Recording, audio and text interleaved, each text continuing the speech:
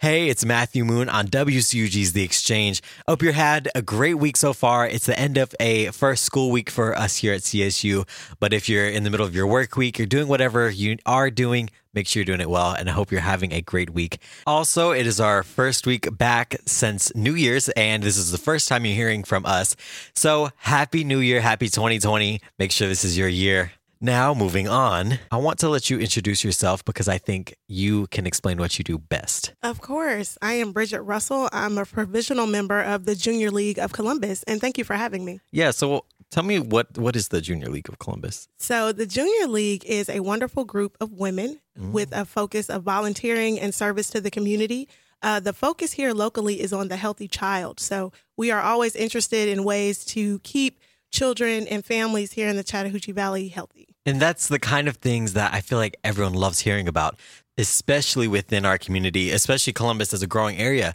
So can you kind of tell me what your goal is over there? So with the Junior League, what kind of is your focus? So with the Junior League, I am a provisional member this year. So it is my first year involved with the league. And as such, we always have a provisional project. So that the new class coming in has to put together a service project that's important to the community and that would be beneficial. So it's been really exciting to be able to put that together this year in partnership with CSU men and women's basketball. So this is actually the second year that we've had this partnership, and we are really grateful for the collaboration. And we have a family fun day planned for January 25th with CSU basketball.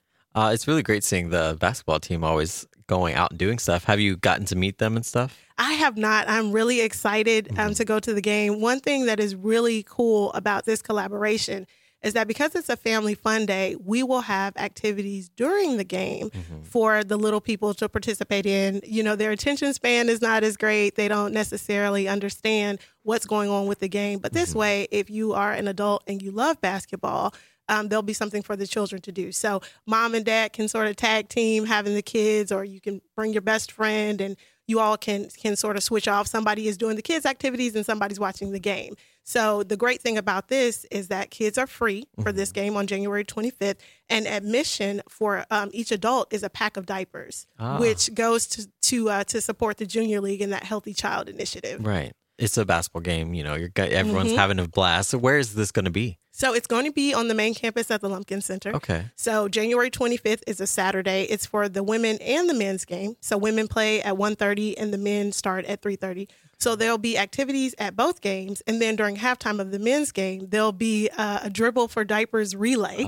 So that's for children under 10 and a parent or caretaker, and there'll be a race. There is a $10 entry fee for that, but grand prize is a launch trampoline pack. Wow. So that's that will be a lot of fun, and really we're just combining folks who want to watch basketball, but maybe they have little people and kids who also want something to do. Also with what the Junior League does in collecting supplies, much needed supplies for families in the Chattahoochee Valley. So there's this thing called Diaper Need, which essentially means there's sort of a gap.